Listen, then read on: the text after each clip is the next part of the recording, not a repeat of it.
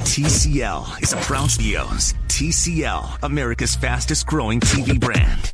Stories of that game and what happened in the clubhouse is just fantastic. There's no game that can bleep you like this one. It's Reusse on baseball. Let's go here.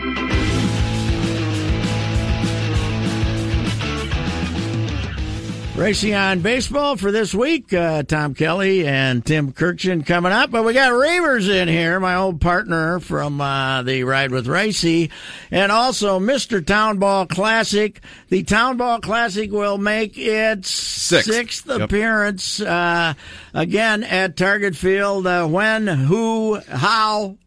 Let's set it up for us. Saturday, June 22nd. Saturday, June 22nd. So clear your calendar. Don't be scheduling any out-of-town trips or anything, Patrick. Saturday, June 22nd. We're going to kick things off at 10 o'clock in the morning, since we don't have that pesky Saturday morning sports talk show to deal with anymore. Interfering, yes. So 10 a.m. is going to kick things off. The first game, the defending Class C state champions, the Plato Blue Jays, who knocked out my Faribault Lakers team. I'm not holding that against them. They'll be playing in it against their arch rival, the Young America Cardinals.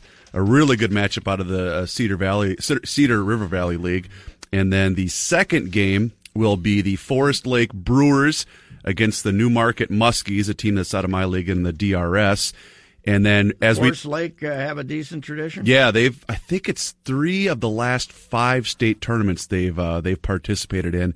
I believe they won a game and then lost 2, because in the Class B, you win your first game, that goes to double elim. Right. So Forest Lake's got a really good squad. And Newmarket's a perennial team. And then, as we did last year, the third game will be the Class A game will be an all-star game, and I'm looking forward to that again, because that turned out to be a really, really fun game last year in Class A. And how do they set it up? Minneapolis versus St. Paul? Yeah, basically? So I defer to kind of the Class A delegates, because I don't know a whole lot about Class A ball, other than that they've got a lot of talent. So it's basically going to be a Minneapolis versus kind of a St. Paul matchup. There's a couple of different leagues, and then they picked the rosters, and then they found a way.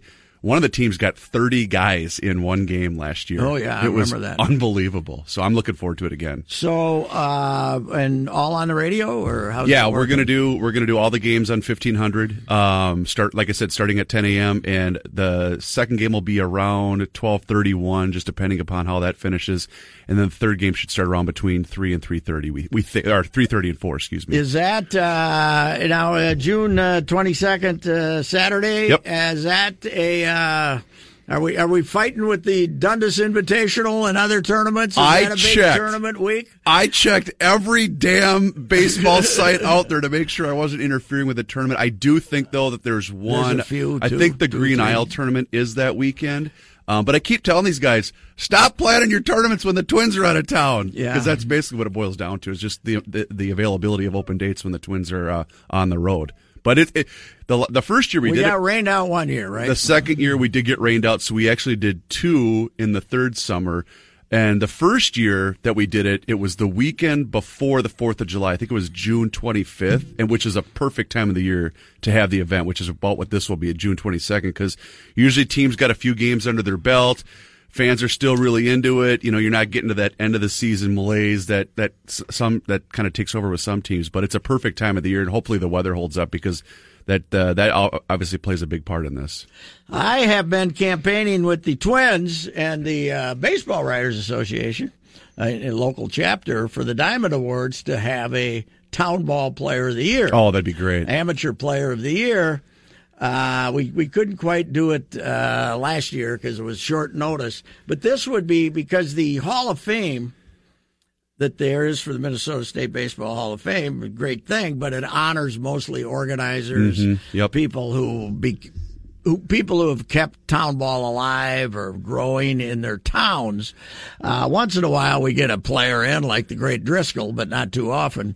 But this would be a currently active player who's, just kind of the player of the year. It's not the trouble is, they've told me that if they do that, I'm going to have to come back from Florida and present it. So they would want me to be involved in the thing. And I'm not trying to make myself into the big town ball thing, but I think it would be a nice little event to remind at that big event to remind people of how unique town ball is in the state of Minnesota. We have, we have more town ball baseball teams in California. Mm-hmm. We got more than any other state in the union. And you know who would be the recipient of the Patrick Reusse Diamond Award Town Ball Player of the Year for 2019 would be, and you would base it on last year's kind of success. Well, kind of guy who's had an impact the last Your 5-6 guy, years. Tyler Gendro from Sobieski would be a favorite. That's Jonathan, two complete games he pitched in one day in the state amateur baseball tournament. Years back no, Pat. Last summer, last year, Labor Day where weekend. Where did they make it to? They got beat by Plato in the championship game. And by the way, so he throws 2 complete games that Sunday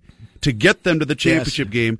Sunday they're playing Plato. He came in relief in that game. Plus, the day he's coming after. back from a bad car accident. Right? Yeah, he had a bad car I think he messed accident. up his elbow. Yeah. But, I mean, there's 100 of these guys out there around that, and you certainly couldn't honor them all, but it would be. I think it's something that because the Twins are big. Have supported this Town Ball Classic. They wanted St. Peter wants that to be part of their identity, and it would be would be a good deal. But June 22nd. Town Ball, you get in for what, $10? $10, and your ticket, by the way, because I get asked this often. Your one ticket for $10, you're good the whole day. All 3 games. Yes. So you spend $10. All the money goes towards the Twins Community Fund. And the matchups this year are going to be really, really good. And the matchups All-Star this year. game drew a pretty good crowd. Yeah. I mean, they got pretty good attention. There's these guys kind of get, town ball in general. We don't know the personalities much. We just go to the games and have a good time on a Sunday. Mm-hmm. But these Minneapolis and St. Paul guys have played in anonymity, but there's some studs out there, man. There's some great players. Well, so Manny Hill and I were standing behind home plate where the broadcast tent was set up last year, watching these Class A guys, one after another, and I'm thinking, how do you hit this? These guys are all coming and throwing 90. It's unbelievable. Yeah, some really good arms out of Class A for sure. All right. Well, Sports Town Ball Classic. Show up at Target Field June 22nd. Twinsbaseball.com to get your tickets, by the way. Everything is through the Twins website. Yep. Okay. And we'll be back with Tom Kelly and Tim Kirchen. It's the TK doubleheader on Reusse on Baseball. Tom Kelly is with us. So terrible spring weather our Twins have been running into. No matter where they go, what's your worst spring you can remember? Was it in Minnesota or other places when you were in the minor leagues? I think the biggest problem, of course, with the Metrodome. Yeah, you didn't have that. You played at least half of them. You played. Yeah, correct. And I don't know the worst trips I've been on. I think if you look at it going back and forth, I think was it 1988 when we left Orlando, correct? Yes. And we went to West Coast for 3 games, then came back to Minnesota for 3, then went back to the West Coast, then we came back for, I don't know, maybe a week in Minnesota, then we went to New York, East Coast. So we changed time zones, I can't remember how many times in the first 2.5, 3 weeks of the season. We had gone back and forth across the country, like twice, and we got off to a bad start. I remember Andy McPhail being very upset with the players and the manager, coaches. He was upset with everybody. And I tried to explain to him we've been flying all across the country, and why couldn't we just stay on the West Coast and start the season and play 6 games or whatever, do the whole bit on the West Coast. But they had to have their home opener, get the home opener in. So we went 3 days. You go from Fort Myers to Anaheim or whatever the hell it was, and then we went back to Minnesota, then back to the West Coast. That was a little silly. But weather-wise, I don't remember. I remember wearing that heavy coat, but not like they've gone through now. This has been a little rough. There are times when you're in the manager, you're sitting in the dugout, it's starting to rain hard, and you're behind, right? And you know if they ever stop it, you're done. I mean, that's what the Twins were going through yesterday. They knew they weren't going to get before, and then you look at it sometimes, Pat, when those games are you're losing 9-1, and you've used 4 pitchers already, and you don't want to have to warm up another one, because that's what it's going to come down to, warming up another pitcher. So abusing the staff that way is not good. So it might be who knows what would have happened. You might have scored 5 runs, who knows, but you also might have gave up 5 in the 8th. So who knows? You don't know, but not getting anybody hurt was always the big concern. Yeah, right. And especially, and not having to warm up another pitcher, that's probably the most important things. Slumps are interesting animals for good hitters. I remember being a first-generation Twins fan, Bob Allison always introduced us to slumps, because for 2 or 3 weeks you'd say, get this guy out of here, he's terrible. And then for 2 weeks, he'd drive in 17 runs and carry the team. But those are sluggers. But when you see a hitter like Rosario, when you had a good hitter going through a slump, I suppose extra BP isn't the answer. You just got to wait for him to get out of it?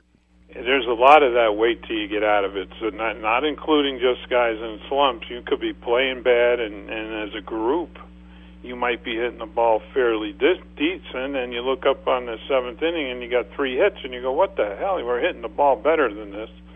And you sort of have to just wait for it to stop.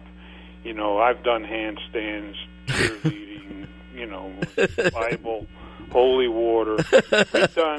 We've done just about everything that you possibly voodoo. We've done everything, and I figured out after a number of years that you just have to sit there and wait for somebody to hit a blooper that hits the line and kicks and stays fair, and you get a double, and somebody hits one good, and then it goes from there.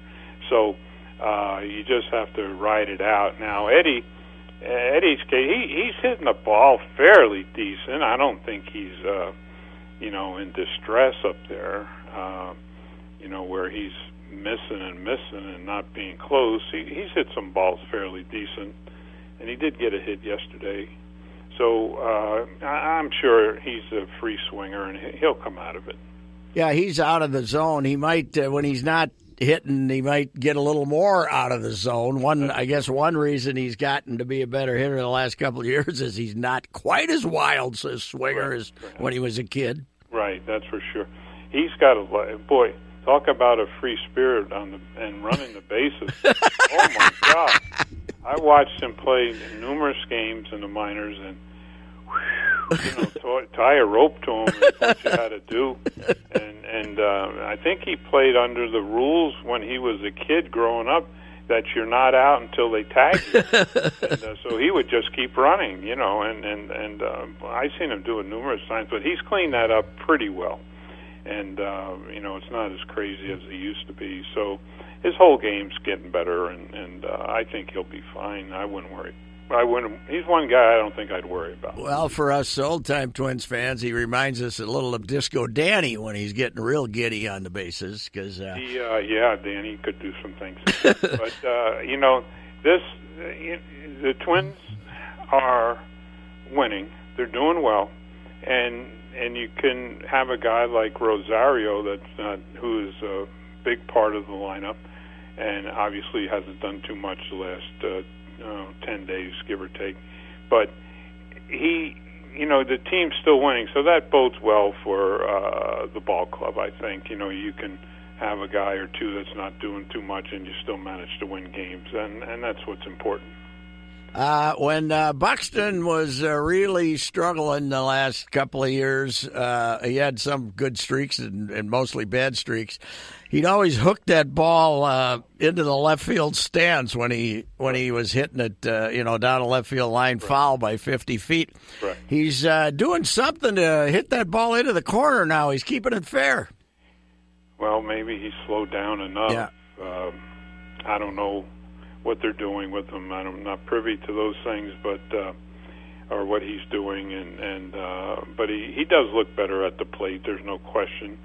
He still looks like he can still maybe chase that breaking ball that's down and away. I saw that a couple times this past week, and I think he's going to evolve as we go, and the more experience he gets.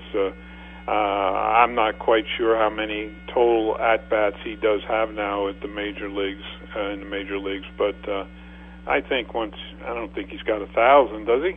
He can't have 1,000 yet. I'd have to look. I don't think so. But I got my book right here, but that print's too small. But I need to maybe look at that. But I think he's going to evolve, and if he could ever direct those, his hits when he hits the ball to right center, left center, can you imagine the triples that are going to go on the board. So I think he's going to be fine. Uncharacteristic, he had that error the other night. I don't know, he must have lost that ball or something, because I thought he was going to catch it easy, and I turned my head, and then I see him chasing it. I said, oh, my God. Yeah, I saw his quotes after the game. It was like he's going to go in and study video. He had no idea what happened himself. He was going to try to figure out what went on. That was unbelievable that happened. He's that kind of player where something does happen, you go, what the hell? Well, the other day I was talking to somebody and for about 8 minutes, and in those 8 minutes he made 2 hellacious catches.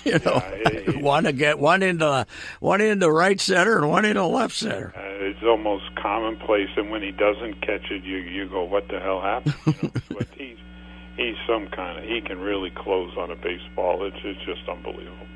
The idea of having the whole leadoff hitter thing has changed, of course. But did you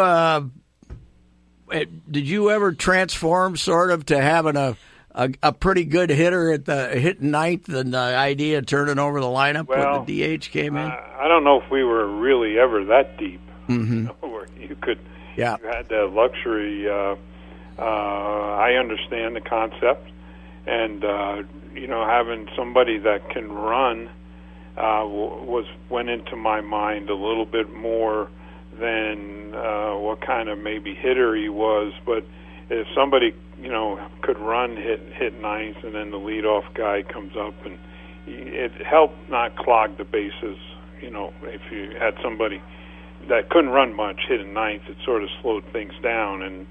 And when the leadoff man comes up, you sort of want, to get moving here. Let's get moving till you get to maybe the Herbecks in the middle, where things could possibly slow down a little bit. But, having some speed there, I always thought was important as well. But that's transformed now to, Mitch Garver leading off yes, right. the game. And they have different thoughts about the lineup and how it should be constructed now. So, again, if you're winning and things are going well, then let's go with it. So, and that's what the Twins are doing. And so right now, I don't know if it matters too much who leads off. They're pretty talented right through the lineup. And if you remember back, Pat. Manny might not. But I hit Rich Becker lead off for almost 2 years, and I do remember that, TK. Almost 400 times. That's not good. But they kept, and nobody forced me to put him there, but we had to sort of stay with him, if you understand my drift. Well, what happened to him? Because I thought he looked like he might have had a chance to be a pretty good hitter, and then he wouldn't fire. He wouldn't swing. Yeah, and he stood. If you remember back, he would stand in the batter's box really far away from the plate. And then I looked one day, I just decided to look to see how many times he was hit by pitch. And it was like 1 and 0, each year. So when you see 0, 1, 2, that's not a lot, okay? And for a leadoff guy, you want somebody to, get on whatever way you can. And I don't want to say people are afraid of the ball when they don't get hit much. And I think that fellow might have been a tad afraid of the baseball. So took me a while to figure that out. Hey, hit me sooner. I hope that you weren't watching Kyle Hendricks the other day, because you would have been weeping with joy for about 10 minutes watching that game. 9 innings, 80 pitches. Did you see that? I read the box score. Yes. I didn't see him pitch, but I read it, and I said, oh, my God, this must be a misprint. My goodness gracious. I saw a graphic on TV or the line, whatever it was, and then I read the paper about it the following day. But my goodness gracious, and he should have been given the key to the city or something. My goodness, that's wonderful. Good for him. Now, that was against the Cardinals? Was that Cardinals? Yes, I believe, yeah. And they swing. They go. I watched them last night for a while, and boy, they swing. They go up there swinging, and I guess maybe the game's heading that way again, where guys are going up and just go ahead and get after it. And but watching the Cardinals last night, they were swinging the bats. I thought it was a fun game to watch. I thought it really was. I watched about the last 3 innings of Hendricks, and that guy could throw a ball in a teacup at about 3 different speeds, but none of them are fast. It's about 90 at max. Whatever works. Get him out, sit there, stay out of the way. Don't try to go on the field. Stay where you are, and just let the man do his thing. He was. That's terrific. Good for him. My whole theory on long baseball games, there's several changes. Obviously, every game's on TV, so that takes a little longer.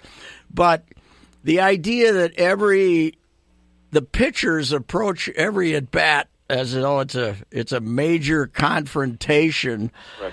And we were talking a couple of weeks ago about all the breaking balls instead of fastballs.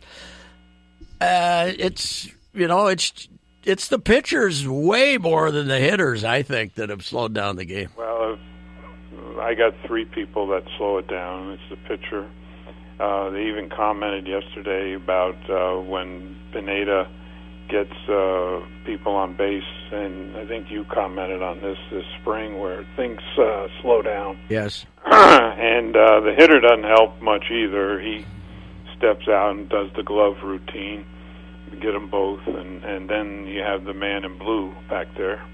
Some close pitches are called balls, and where they could be called strikes, and of course that's a whole nother different story. So there's a lot of things involved, but even Gibson the other day, I thought in the beginning of the game he just kept throwing that breaking ball, slider. I was going, what the hell's going on, Gibby? Let's go. Mm-hmm. And then you watch the fellow that pitched for the Yankees, and he did come out of the game. Jim Cott pointed out that he's hurt a little bit. The guy from Seattle who gets hurt all the time, every year, that pitched for the Yankees, the left-hander. Hap? No, the guy before Hap. Who pitched? Paxton. Paxton, yeah. Paxton, yeah. He's got good stuff, man. and he didn't throw it over, you know. So it's, but he come up with a knee thing, so maybe that was the reason. So, there's a lot of reasons the game gets slowed down, but the pitcher probably is the main culprit, yes. I would take that kid that pitched for the Yankees Sunday. Whew. Boy, he looks like he's got some ability and makes the ball do some different things. The only thing and he's a young guy, and he was getting 1 out, 2 outs somewhat very quickly, and then you had the what I used to call the minor league walk, where they get comfortable and say, all right, I got 2 outs, and then here comes ball 4. So, and put a man on base. So I always called that the minor league walk. And then there'd be maybe a hit. Now you got 2 men on, and really shouldn't be anybody. You should be in the dugout. But he certainly can make that ball do a lot of different things, and he was fun to watch pitch until he got 2 outs. Yeah, well, you get he looks like he's got talent. You got Severino on the DL for half the year, but you get those 2 guys back to back, and then Tanaka. There, that team, they say, if they get healthy, man alive, that's going to be something. Yeah, you look at the Yankee lineup, and you never did this before, and you had to go, who are these guys? There was guys I didn't know who they were, and you knew the center fielder.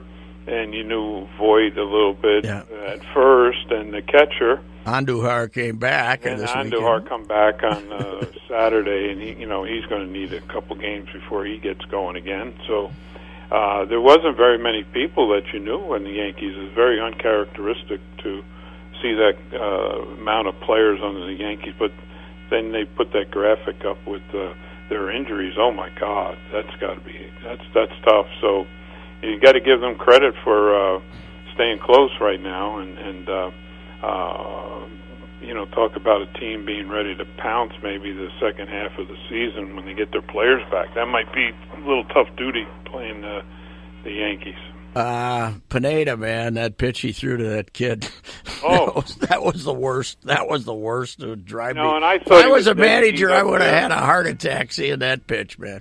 I thought he was dead meat, and I almost got up to go get something to drink, and I said, he ain't going to get it. And there it was. He fouled off, he fouled off 3, 4, 5 pitches, and then he got one in the center of the plate. And that's what happens now, people.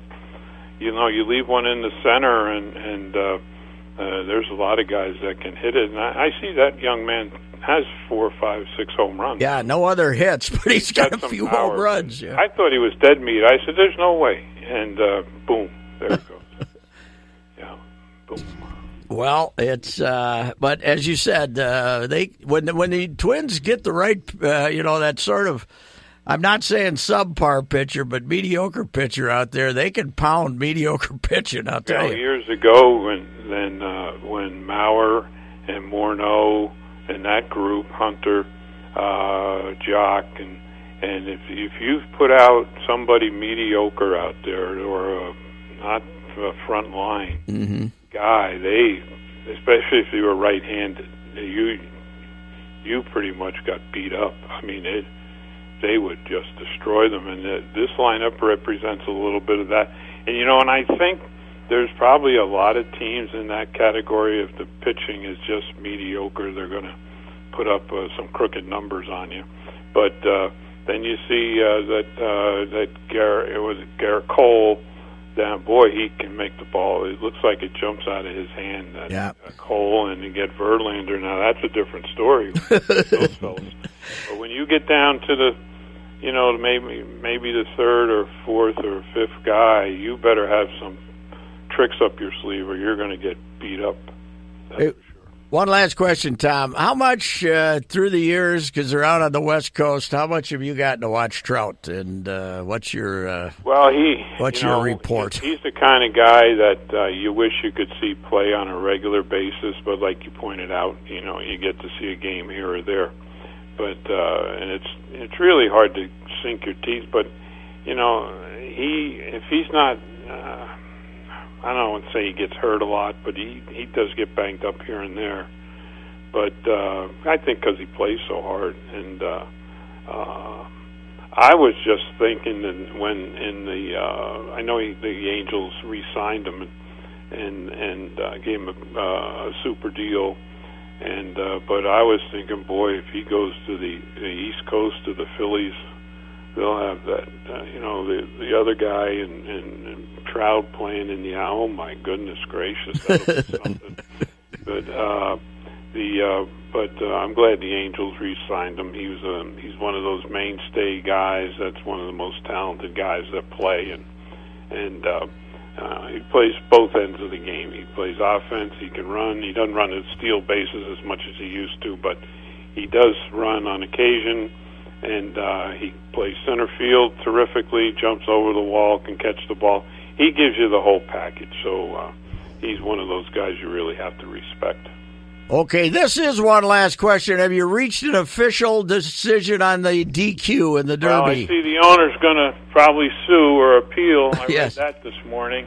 Yes. He's going to appeal a decision, but I had this conversation with you, but I think the horse probably should have been disqualified, especially when one horse there that ended up with his legs almost in between the horses. Others, oh my God, that could have been horrible. So that had been really awful, and it did affect a couple horses behind. Whether they were still in the mix at the time, I'm not sure, but he did definitely interfere, and it was a shame, but because I do believe he was the best horse. And you had the ticket. Well, I told you, once the 20 Country House was in it, I was done. Okay. But I had the rest of it surrounded like many, many others.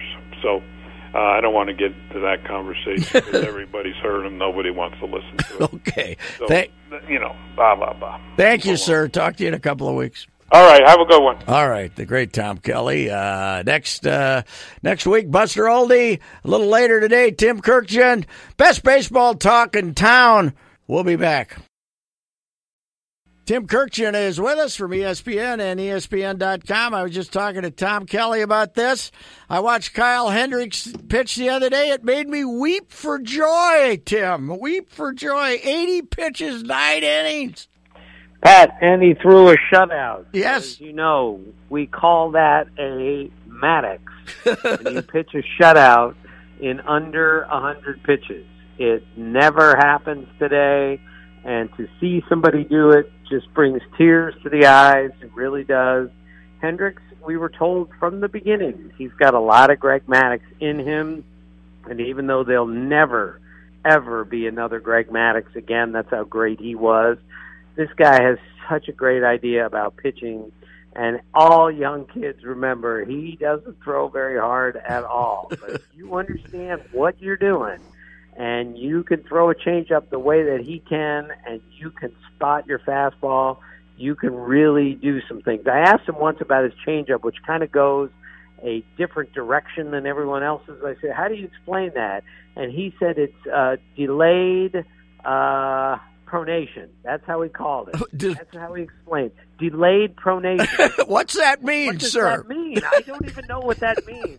He went to Dartmouth. He explained it, and I still don't know what it means. Must mean you release it at a different point or something in your delivery. I would guess. I don't know. But, man, I remember years ago talking to Kevin Slowey's. Now, it didn't work out for Kevin Slowey, but his college coach, I believe, Winthrop. And he, had pitched a couple of great games in the NCAA tournament. And I said, what's the deal with him? He doesn't throw that hard. He says he can throw the ball in a teacup. And that's Kyle Hendricks. He can throw the ball in a teacup at 5 different speeds. Right. And Kevin Slowey was a straight-A student in high school. I remember this, probably in college. And now he works for the Players Association. So he's just another guy, even though it didn't work out all that well, who probably got by because he has an understanding what to do, and he could throw it at his best in a teacup also. He just couldn't do it all the time, and he didn't do it for very long. But that's part of this, Pat. We try to overpower everyone, and some days, if you finesse them, they're not going to be able to deal with it. Yeah, boy, he does. There's never a hitter who starts when he wants to against Hendricks when you watch him. When he's on, there's nobody ever, right on time. That's amazing. Right.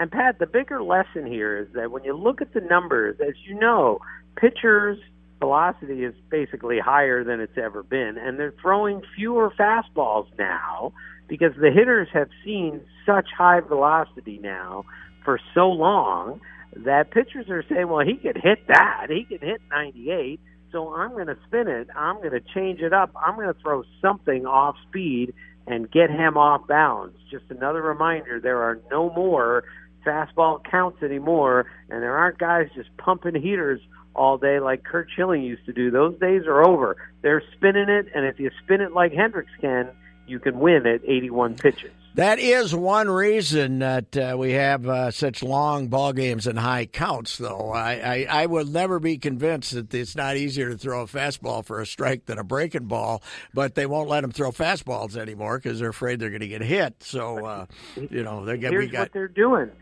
Right. They're trying to avoid the barrel at all costs, these pitchers are. And by doing that, they're saying, all right, maybe I can miss the barrel if I throw a changeup here or a slider here in a fastball count. And, of course, the hitters are waiting for the right pitch. They're waiting for that belt-high fastball, and they're not getting it, which is why we have so many walks, why we have so many strikeouts, and why the games take so long. I remember way back in 1975, the Twins had a pitcher named Jim Hughes, the bluegill we called him, because he was a small fish in a small pond instead of catfish, And he had a fantastic year. He was the pitcher of the month in May because he had a palm ball, and nobody had ever seen it. And I think he ended up winning 16 games that year. Great guy, ended up working for Rawlings. But the next year, Mock's managing it. He calls me into the office one day, and he says, "What's wrong with this guy? How do you win 16 games?" And because he wasn't throwing strikes, and Mock said he's afraid of the bat. He's afraid of the bat, and that's why he's 3-2 on everybody. And a lot of guys are afraid of the bat right now. Right, and I hear it wherever I go, Pat. And it's not guys who are throwing 85 who are afraid of the bat. It's 95 who's afraid of the bat. They all are because they know, and I had a long talk with Max Scherzer about this the other day, you miss location, even with stuff like his. Yes. You miss by 3 inches, and it's not a line drive to left field. It goes 25 rows up, and that's why so many pitchers are so cautious these days because the hitters are bigger, stronger than ever. You make a mistake with them, and we're going to hit 1,100 homers before we get to May. Tim, football has taken over the consciousness of America for about 20 years here, and the combination with social media and the fact that 16 games are played and they're all vitally important has really, to me, changed the mentality of the non-hardcore baseball fan. The baseball fan who's interested but not devoted to panic at every baseball game as if it's a football game when there are 10 baseball games played for every football game. So I'm sure that we had incredible panic with Cubs fans and Red Sox fans that might have been premature here. Yeah, we just had our baseball meeting for the Monday night game tonight between the Phillies and the Cardinals, which I'm doing from the booth, and that was like the first discussion. All those people that worried when the Cubs were 2-7 that they stink and they're never coming out of this. It was a non-game. My God, we were in the second quarter of the first NFL game by comparison, and yet look what the Cubs have done with their team since, and they just wiped out the Cardinals over the weekend. And I saw the Cubs when they were terrible, and they were terrible. But just a reminder, you can quickly change things. Same with the Red Sox. They were awful early, and now they're starting to swing the bats again, and things are changing. So, don't panic at least until they're 40 games in. I would panic at least 80 games in with a lot of these teams. Mookie was going to go in the tank because he was worried about his contract, and he never should have turned down the money. And, boy, that was prying on his mind until he got 3 hits in one game, and now they can't get him out. So, right. And, again, he's going to get paid no matter what. He doesn't worry about a thing. He knows how good he is. So the Fighting Twinks go into the Twins, by the way, Tim, worst weather spring I have ever seen because no matter where they go, the other day, Saturday, we had a gorgeous day here, 72 degrees. The Twins were in New York getting rained on all weekend. They have been, I think there's been 5 70-degree days since the season started, and they haven't been home for any of them. It's just one of those springs where, man alive, there's a lot of teams getting beat up by rain.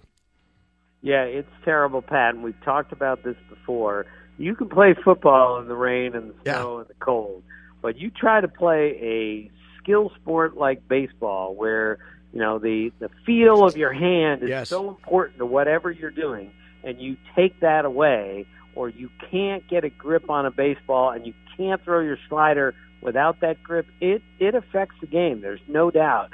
And I know all these players can't wait to get into some warmer weather to play, because it is brutal when you try to play this sport in the cold and or the rain. Tim Kirchen's with us.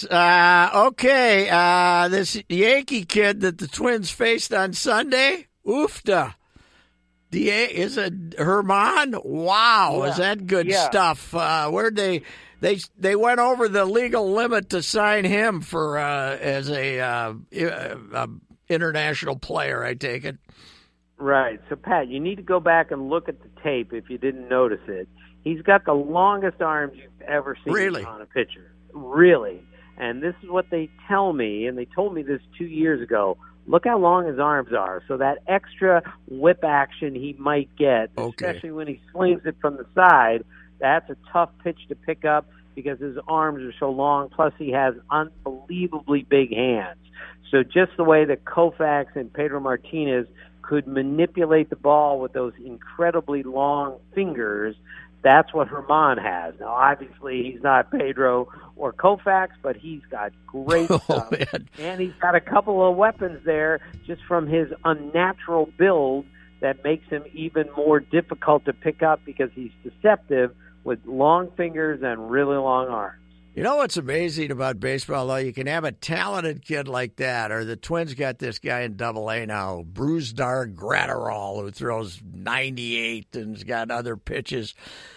But even those guys, you can't run right up to the big leagues when they're 19 or 20 years old. It's incredible how there's about 5 guys in the history of baseball who broke in at 19 or 20 as pitchers and got the job done. It's amazing to me how long it takes. It just speaks again to the degree of difficulty of the game. There's nothing to prepare you for being in a game except for playing in the game, where you could become a good basketball player if you show up at the gym every day and take 10,000 shots. But it doesn't work that way in baseball, and that's one of the best parts about it is nobody's at his best when he's 18 years old. But that's, in some cases, the way it works in basketball and some other sports. How did the trip to Monterey work out for Major League Baseball? They were supposed to be facing a monsoon, but they got the 2 games in. Well, that's a miracle. And with all the bad weather and with as big as a deal it is for baseball to globalize its sport and make a good showing wherever they go, whether it's Japan or Korea or this summer London or Mexico, it's got to work. And thankfully the weather cooperated. Otherwise, that would have been a nightmare. I do agree with the Manfred people that Mexico is a country worth regaining a foothold in. I mean, they've lost the battle to soccer. I don't know why, because there was such a strong tradition of baseball in Mexico, but they're trying to punch up that league down there and get the public more interested again. And as TV expands down there, it's probably pretty important. Yeah, it is, and we know what a great country Mexico is for baseball, and that's what, again, baseball's trying to do here. I'm always amused that football's trying to do the same thing, trying to globalize football, trying to be as international as it can be. Where international, I mean, football is about as international as the International House of Pancakes. But they'll do anything to globalize that sport also. Yeah, that is true, but there's got to be more talent down there that they're not getting their hands on. That's for sure. But anyway, I think that's a lot of their efforts. I mean, they're baseball going to London. What's that going to accomplish? Nothing. But I think going to Monterey, Mexico, and playing in Mexico City, that could be good for the game. So. The Nats, how the Washington fans taking the Nats mediocrity? Well, I don't know if you heard what happened to the Nats, the poor Nats, yesterday. So they lose again. That's 2 in a row. They played horribly most of the season. They get on the charter flight. It's delayed 7 hours. 7 hours for a technical issue on a charter flight. So they have to go back to their hotel in Philadelphia. check back into their hotel and fly out this morning and fly to Milwaukee to play tonight. That's how things are going for the Nats. I'm going to give them a pass for the moment, Pat, because Soto's on the DL with Rendon and Zimmerman and Turner, and virtually their 4 best hitters are not available. So they're in some trouble right now. Their bullpen is not good. Their starting pitching, which should be great, hasn't been great. But I'm still going to give them time in a division that is not great. It's competitive. It's not great. But they're going to have to start to pull this together once the health returns. Otherwise, they're going to be in big trouble in Washington. The Mets just got whacked in Milwaukee over the weekend. The Mets have also, early season phenom, have kind of petered out. Right. And again, Pat, we look at a division as competitive as that, where 4 teams could win the division. We can't forget that all 4 of those teams could finish 4th also. So there's a difference between a really good division and a really competitive division. I think this one will be tight to the end with 4 teams, but I don't think any of those 4 is really good, and I would be surprised at the moment if there's a wild card coming out of the East. I think we're just going to get 1 playoff team from that division. Have you talked to your guy Francona yet? Losing Kluber, they tried Cody Anderson as a starter yesterday. That didn't work out. I think it's Cody. What's he saying? They're in trouble there because they know that the Twins are pretty darn good. They also know with the way they swing the bats in Cleveland, it's just not the way it used to be. So their only way to win is with that great starting pitching, which is not great right now given injuries to Clevenger and now Kluber. So Tito never panics. That's one reason he's such a great manager. But with all the moves they made in the offseason to save money and now injuries are piling up, this is not a good spot for Cleveland. And if you're a Twins fan, you have to feel even better about the chances of them possibly winning that division, which I didn't think was very good entering the season. It's a whole lot better now. Tim, thanks for your time, and we will talk to you in a couple of weeks, sir. Okay, Pat. Thanks so much. See you. All right. That wraps up Reusse on Baseball for today. Tom Kelly and Tim Kirkjian, and we enjoyed it thoroughly, as we always do. We'll be back next week with Buster Olney on Reusse on Baseball.